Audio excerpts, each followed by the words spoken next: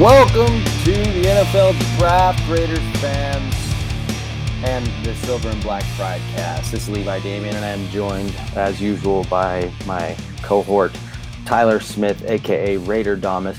I am out at Raiders headquarters for the duration of the draft, just as I am every season.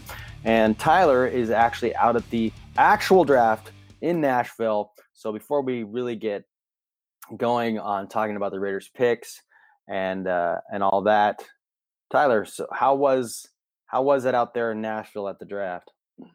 It was fantastic. The streets were absolutely full. There was hundreds of thousands of people all over the city. It was packed to the gills. People are excited. People are hyped.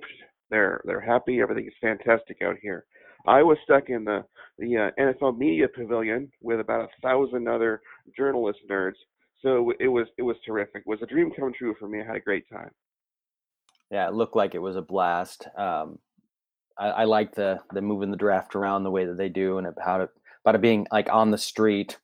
Of course, being out on the street has its drawbacks. It was, I guess, pouring down rain there in Nashville for a little while. Did you get caught up in some of that? I certainly did, because the bathrooms are outside. So anytime you need to go, you have to go outside of the tent and you have to go down there into the street, and you get caught in the storm. But at least I wasn't out there in front of the stage, because those people got rained on for hours on end. First world problems, my friend. The struggle is real. Absolutely. All right. So out at HQ, it's pretty much the same business as usual. You know, it's kind of a lot of hurry up and wait. And we hurried up and waited very little time to see the Raiders make their first pick, even though a lot of us thought they might try to trade out of that first pick, trade down a little bit. I was one of them in my only 2-round mock draft with trades. I had them trading down to 8 and picking up Clelin Ferrell. Well, they either didn't get a deal that they wanted enough to make that move, or they just didn't think that if they moved down, their guy would still be there. And their guy was clearly Clelin Ferrell. And you can see why, in my opinion. A lot of people were pretty upset they took him that high. It seems like a bit of a reach, but if that's your board and you trust your board and you're not watching the mock drafts and you're thinking, based on what our intel says, if we're going to get our guy, we got to get him here. You go for it. And it's pretty clear to see why he's their guy. He's highly productive, 2-time national champion, Ted Hendricks Award winner. He's got a great personality as a leader on that team. And he's just the perfect fit for Paul Guenther's style of for his defense and the style of defensive end that he likes. After Quinn Williams went off the board, I'm not surprised that the trade down options sort of went by the wayside. That would be the guy that you would want to trade up for if you're another team. So once the Jets made that move, I think the Raiders were more or less locked into being at pick 4. The Redskins obviously didn't want to move up because they thought Haskins would be there when they were on the clock, and they were correct about that. And Haskins lasted until then, so obviously he wasn't that big of a priority to the Raiders or anyone else. So I can see why the Raiders had to stay at 4. But once they made that pick of Ferrell, there were Raider fans. They showed on the TV screen going, "Who's this guy?" And I'll tell you, anybody who doesn't know who Clelin Ferrell is does not watch college football, because Clelin Ferrell was, at the end of last season, the best and finest base 4-3 defensive end in the entire country. He's a fantastic pass rusher. He's good against the run. He dominated Jonah Williams in the college football playoff game to win the national title. And as much press as Dexter Lawrence and Christian Wilkins get, Clelin Ferrell is the best player on the Clemson defensive line and has been for 3 years running. So he was one of my top 5 favorite players in this draft. I could not tell you why mock drafters had him down in the 15-16 range. Maybe he didn't have the sort of explosive combine a guy like Montez Sweat had, but we saw that Montez Sweat fell pretty far in this draft, and I don't really think it had anything to do with his heart condition. So I think Ferrell went about where he should have gone, and I think it's the fault of these mock drafters and pundits for sliding him down on their drafts and making this look like it was bad value, when I don't really think that it was. I think Ferrell should have been a top 5 pick all along, and it turned out that he was, and I'm quite happy with it.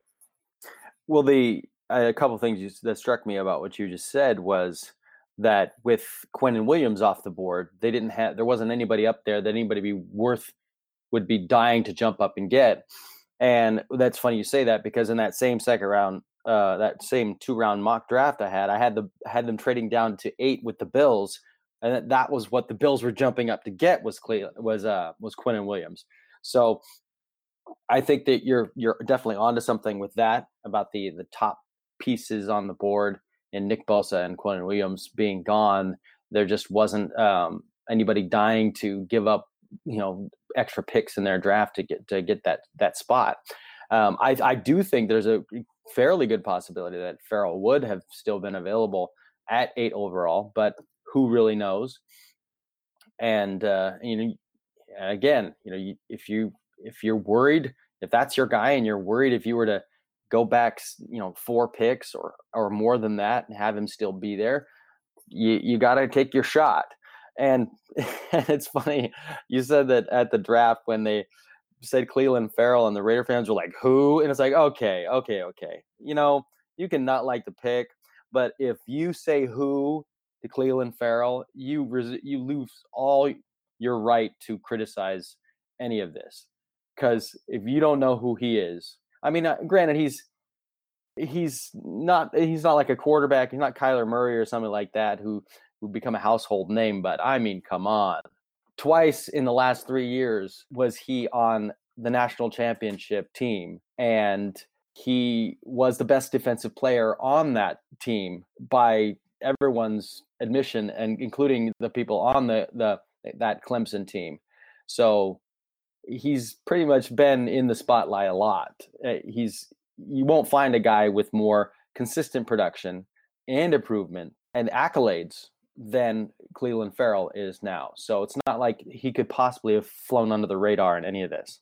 Yeah, I mean, people were all about Josh Allen, and rightly so. Josh Allen's a fantastic pass rusher, but Josh Allen is also primarily a 3-4 outside linebacker, which the Raiders don't particularly need. What they needed was a base 4-3 end.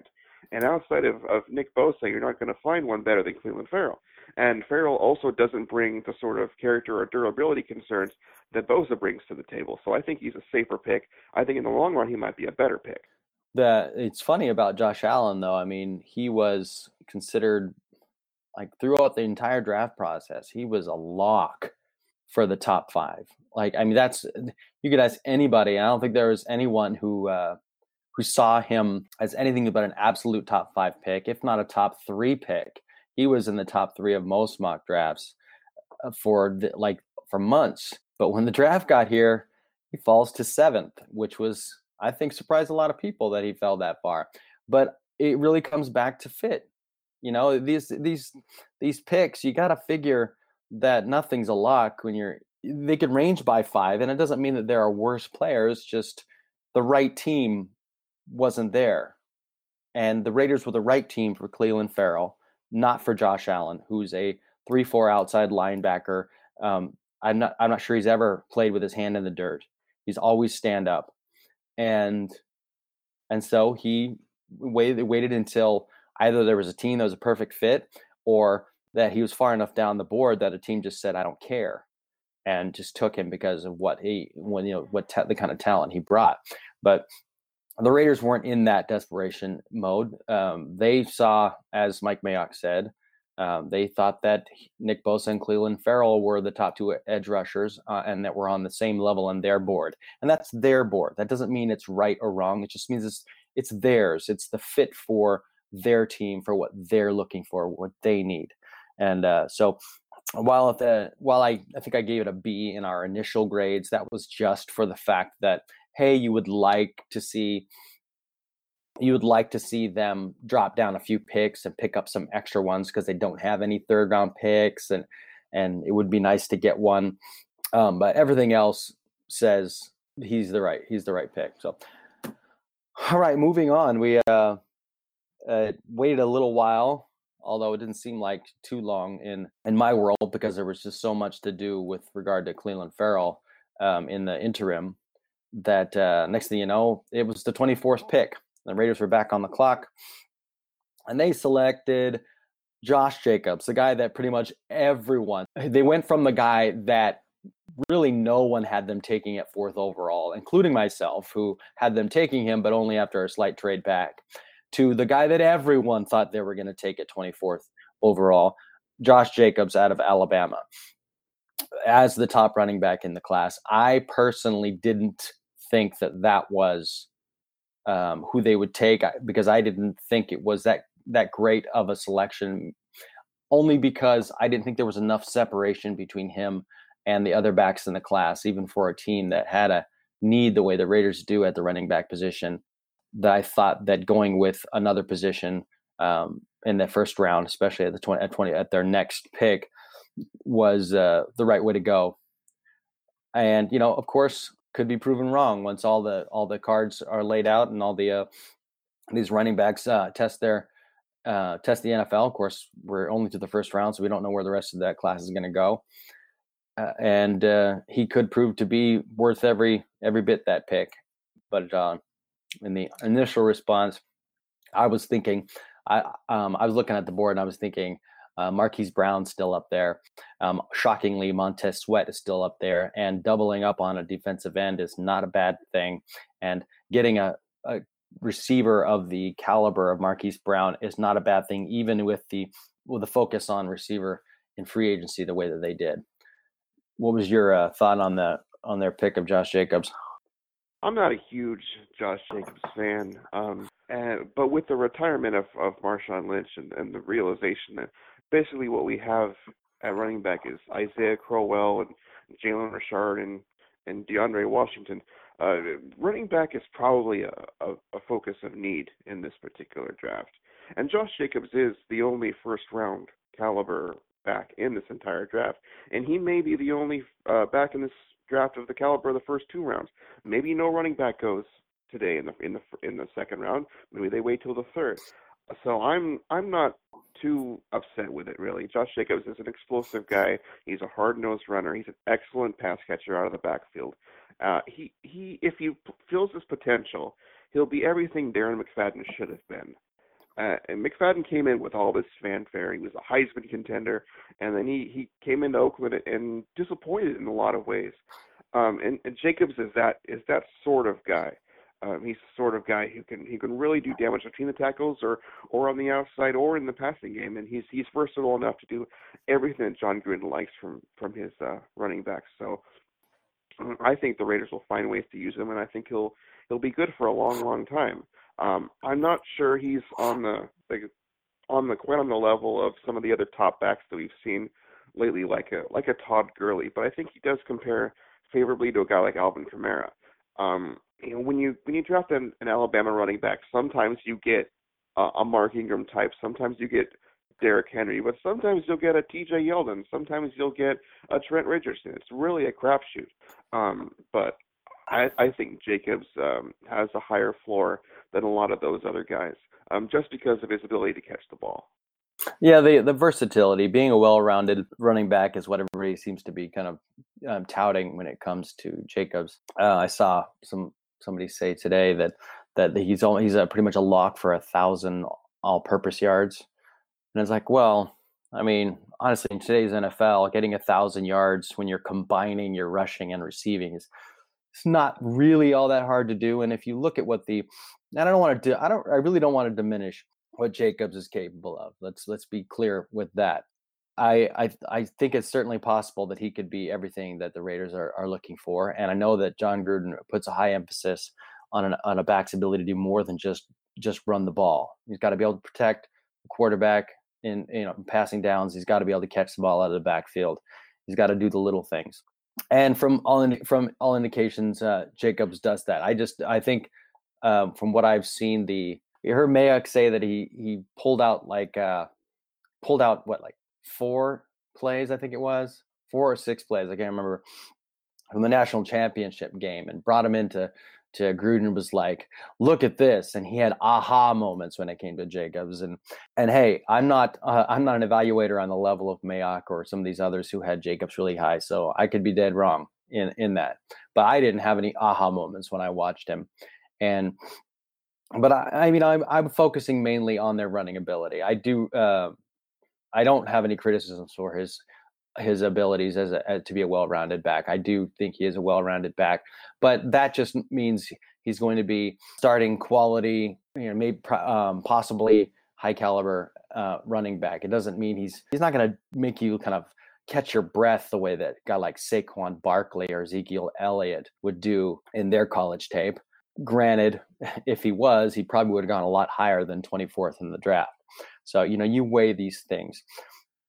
So I'm not like, I don't want to trash the pick. He wouldn't have been my selection, but that's just how it is. And of course, Marquise Brown went with the next pick. And then Sweat went too. I know it was a guy the Raiders really liked. So you take one guy and you lose two others. I think the biggest drawback with Jacobs' game is he runs a 4.6, which may turn some people off.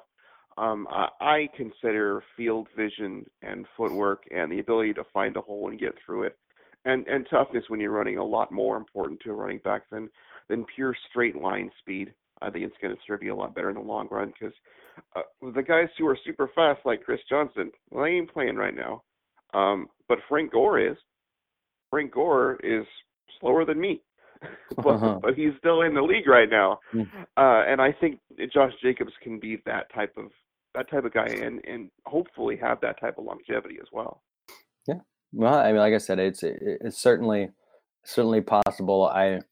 I guess we're talking about ceilings and floors and stuff like that. I certainly agree with you that based on his style of play and his skill set, he has a higher floor, because if he doesn't have like glaring weaknesses in he checks the boxes, as they say, then you don't have to take him off the field in certain situations, and that he presents a threat in various parts of the game. And I think he can be at least a serviceable starter for a while, although he doesn't appear to be that game breaker that you see in some of these backs. But who knows? All right, so they certainly didn't have to wait very long to make their next pick.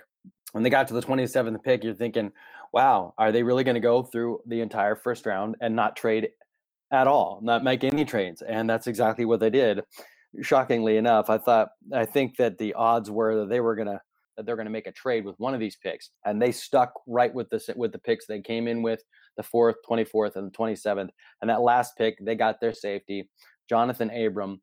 I like this pick, even though I didn't really have him that much on my radar for reasons I didn't watch a lot of tape on him going into this, but I certainly looked at him after they drafted him, and then I wondered to myself why I wasn't more on board with Jonathan Abram as the pick, because he's a strong safety.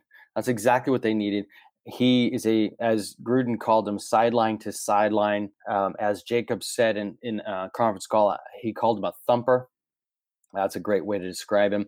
I've seen him described as a hunter, that he will find you and destroy you, and that is perfect for what the Raiders need. He can cover some tight ends too. So I think that was a great pick I think he went right around the range that most had him projected. He might have been lower on other people's, but the Raiders really liked his character, which is they put a high emphasis on character on the guys they drafted.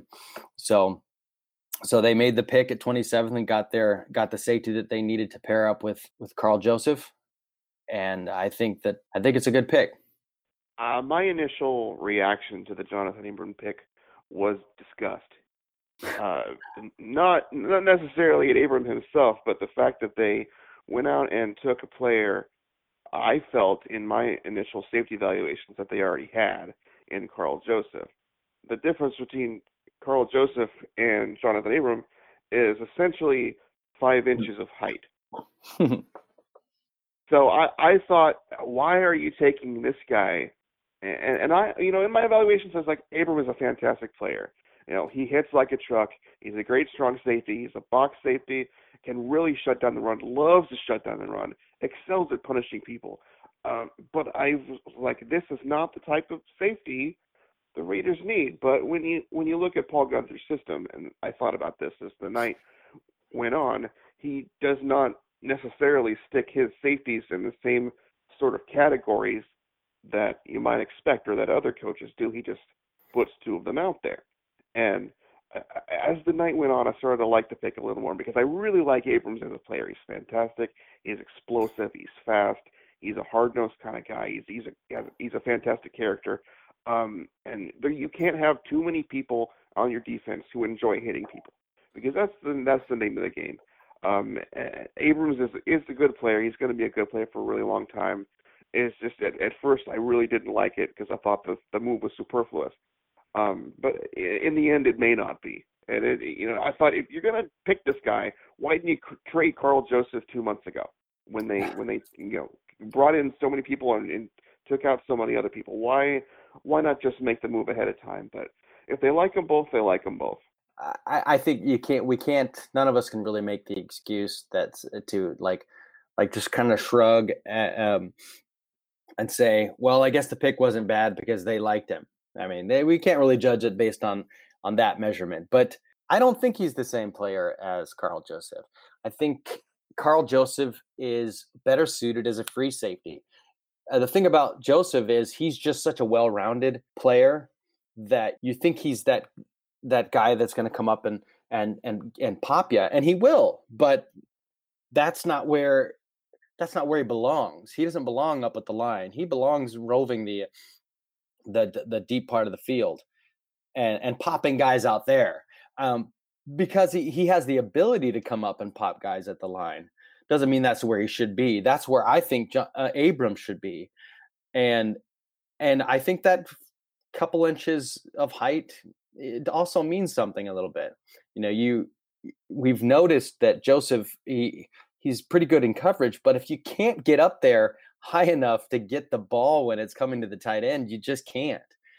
And Abram is a little bit taller. He can get up there a little higher, and maybe that's all that it takes. I think they have their guy they want playing closer to the line, and on those short intermediate routes from tight ends and backs out of the backfield, and then they have Carl Joseph, who's covering he's the ball hawk covering the deep part of the field.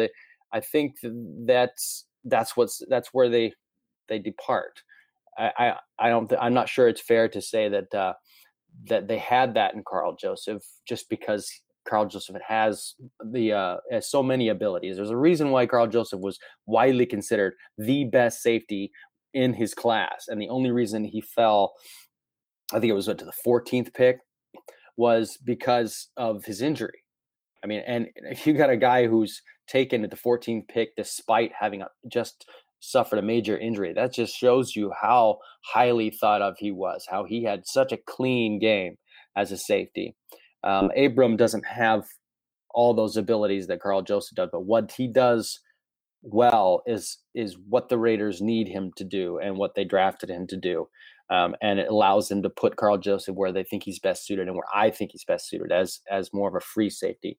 But it's interesting how different people view these things different ways, and in each instance, I think, except for maybe the pick of Clelin Ferrell, I think both of us are defending that he's the right choice. But I don't think either of us are saying unequivocally that 4th overall was the right place to take him.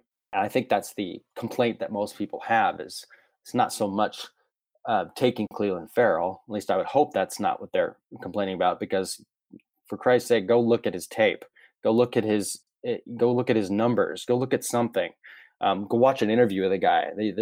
You're not going to be disappointed. But they're just saying, they're looking at all these mock drafts and they're saying he was supposed to be in the teens. They could have got him there. Some mock drafts had him drop into the 20s, but you can become too much of a slave to thinking that everything, the boards all have to fall exactly the way the mock drafts happen. Josh Allen was supposed to be a top 3 pick. If you pick. thought Clelin Ferrell was the 22nd best player in this draft, you are out of your mind and you don't watch college football. There's no way that was remotely accurate. No, I never believed it from the start, honestly. And when I put out my 2-round mock draft and I had them trading down to 8 and taking Clelin Ferrell, I had people criticizing me, saying, "What are you doing?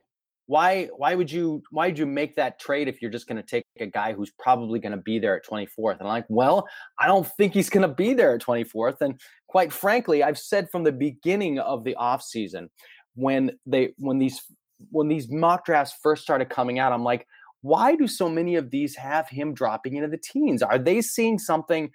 Are they seeing something I'm not, or what am I missing here? What am I missing? Because I see people say that he doesn't have bend. I watch his tape. I see bend. It might not be like that low to the ground Arden Key bend, but first of all, how much good did that do Arden Key last year, his bend? I mean, Rashawn Gary is said to have a really good bend, but he can't find the ball to save his life. So what difference does it make? Clelin Ferrell he's a heat-seeking missile, and I've seen him go inside and outside of the tackle equally proficient, and just leaving the tackle standing there wondering what happened. And that's the kind of stuff, and I don't want to put him in the category of Khalil Mack, but that's the kind of stuff we watched Khalil Mack do to people, where he would go outside, the tackle would protect that, and next thing you know, he's like, where did he go? Because he put on counter move and was straight to the quarterback. And you could see Ferrell do stuff like that. And in his character, you see a guy who is going to continue to work to become the player that he wants to be.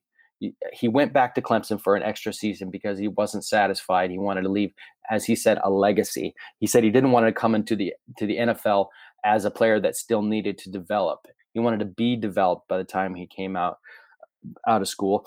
And he was rewarded, and he rewarded his team as well with a second national championship in that by going back. So for all the cautionary tales we see about players who went back to college when they could have come to the NFL, this is one of the success stories, one of the instances where you can say, look at this guy, he made the right move. And based on his character, you can see why that was an informed decision. Yeah, I really think Ferrell's the total package as a 4-3 defensive end. You're not going to find a lot of people in any draft who are more polished and more productive than him. I really like the pick.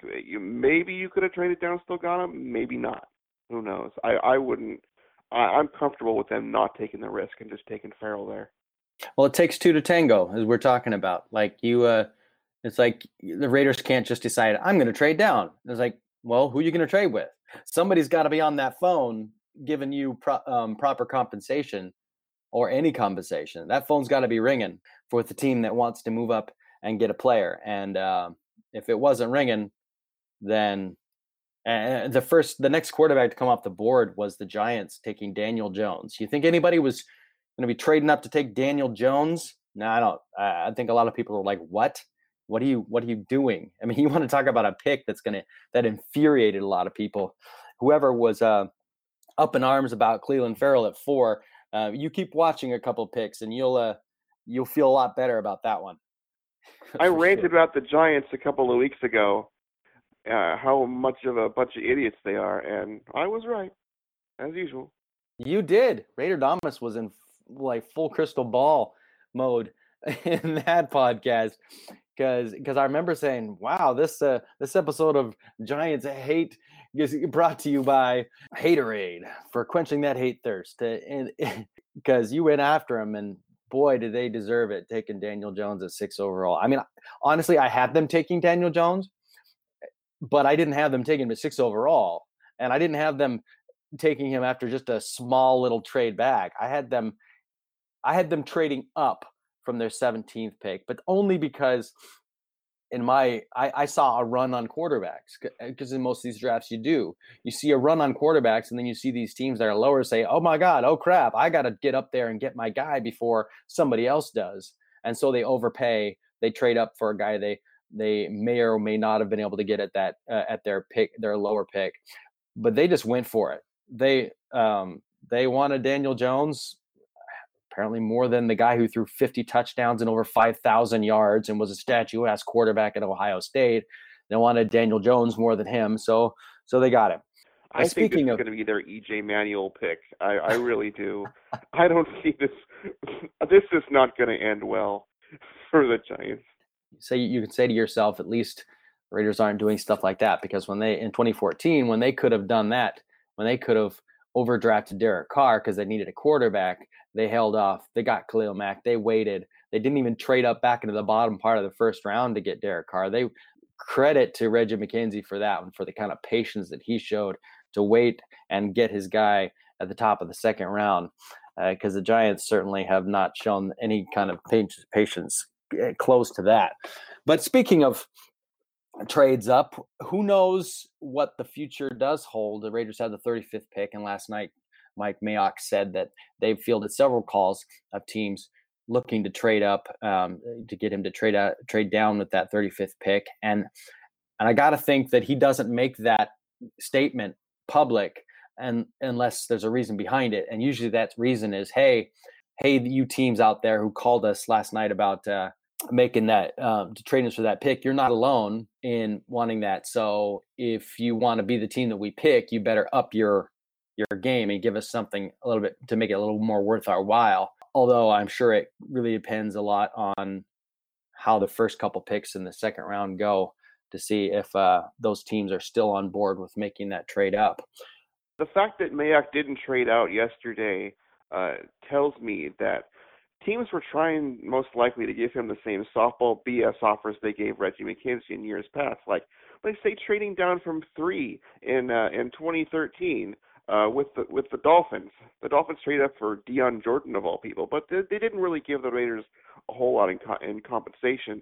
And the Cardinals also traded up for Josh Rosen last year with the Raiders and didn't give the Raiders a whole lot in compensation to get the quarterback, which is absurd. But if Mayock doesn't trade out, it means the deal isn't good enough to trade out. And Mayock isn't just going to give away a pick, it makes me feel pretty good. About him and where the Raiders are standing right now. If you want a Raiders pick, you better give him the moon. Yeah. And I know there's a lot of teams who are wanting 35 because there are so many good players left. You got Byron Murphy, corner there. Greedy Williams, the corner there. Drew Lock is still on the board. If you need a quarterback, go get the guy from Missouri, but you're going to have to pay the Raiders for it. Well, or a team above the Raiders.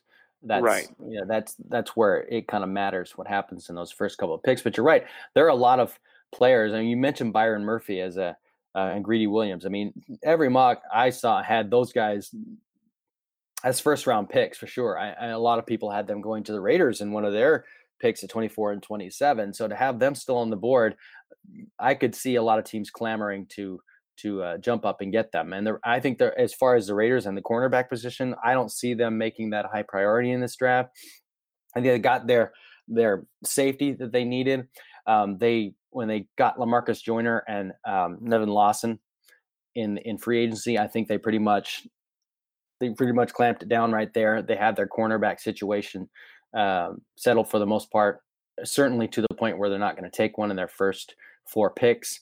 So teams that are looking to, which are most teams looking to upgrade their cornerback position, there are some damn good ones on the board, and they're going to be talking to the Raiders about coming up and getting that guy, and they're going to have to pay a little bit. It's like you admire what Mayock did in getting Antonio Brown and not overpaying the Steelers, waiting it out and getting him for a 3rd and a 5th. Well, now they're out a 3rd, and they need to he wants to get that 3rd round pick back. Yes, he certainly does. There's about 4 or 5 wide receivers that I felt could have gone in the first round yesterday that didn't. The only one who did go was Marquise Brown.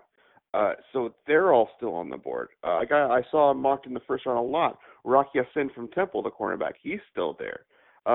Amari from Penn State, probably butchered his name, but he's still there. Amani Hooker's still there. There's just both edge rushers, Zach Allen and Jalen Ferguson, are still there. The Raiders, if they want to stay, will have their pick of any of those guys. And if they want to move out, several of them will probably still be there, and they'll pick up a couple extra picks for their trouble. So the Raiders are in a pretty good spot where they are. And if you want to go get one of those guys, well, you're going to have to pay up. It's kind of crazy to think that they might actually get the same compensation to move up to the 35th pick as they would for somebody who was trying to move up to the 27th pick, just based solely on the sheer amount of really good prospects still on the board. Them having the third pick in the round, there is it's not just a very good chance. They're guaranteed that there are going to be several very good first round caliber prospects on the board at the 35th pick that teams are going to be looking to jump up and get. And what that would mean is probably dropping down lower in the second round, which is fine, and picking up, odds are, a third round pick. And that's what they need. I don't think they want to be out in the cold watching all these good players at the end of day 2 going elsewhere, because there's a lot of great talent to be had there. There's a reason why Mayock said he likes this draft and he wants players in that range there, because they're all kind of fringe first round prospect quality players. And if you're talking, and it basically just kind of depends on what each team values the most. What the Raiders are going to be able to get is a player that may not be in the first round, a first round talent or a high second round talent on a lot of teams' boards, but for their needs, for their team, for their values, he is. There's going to be a guy there, even when they trade down in the second, and they're going to get another mid-round pick in the process, and that would be good to see. But I wouldn't be surprised if we're sitting here at 35 and the pick is in, and again, they just still haven't moved, because that's what they did in the first round. And it was a little bit surprising when we saw all these predicting trades, as difficult as that can be, was all for naught. They didn't move. They used their picks where they were and went with that. So we have that to look forward to, at least the 35th pick, perhaps more on as day 2 comes up. I guess, Tyler, enjoy day 2 in Nashville. I'm a little bit jealous. I'm a lot jealous, actually. I know you're having a lot of fun out there. It's all work for me. I look forward to seeing what the Raiders do, and the rest of the NFL for that matter, as day 2 goes.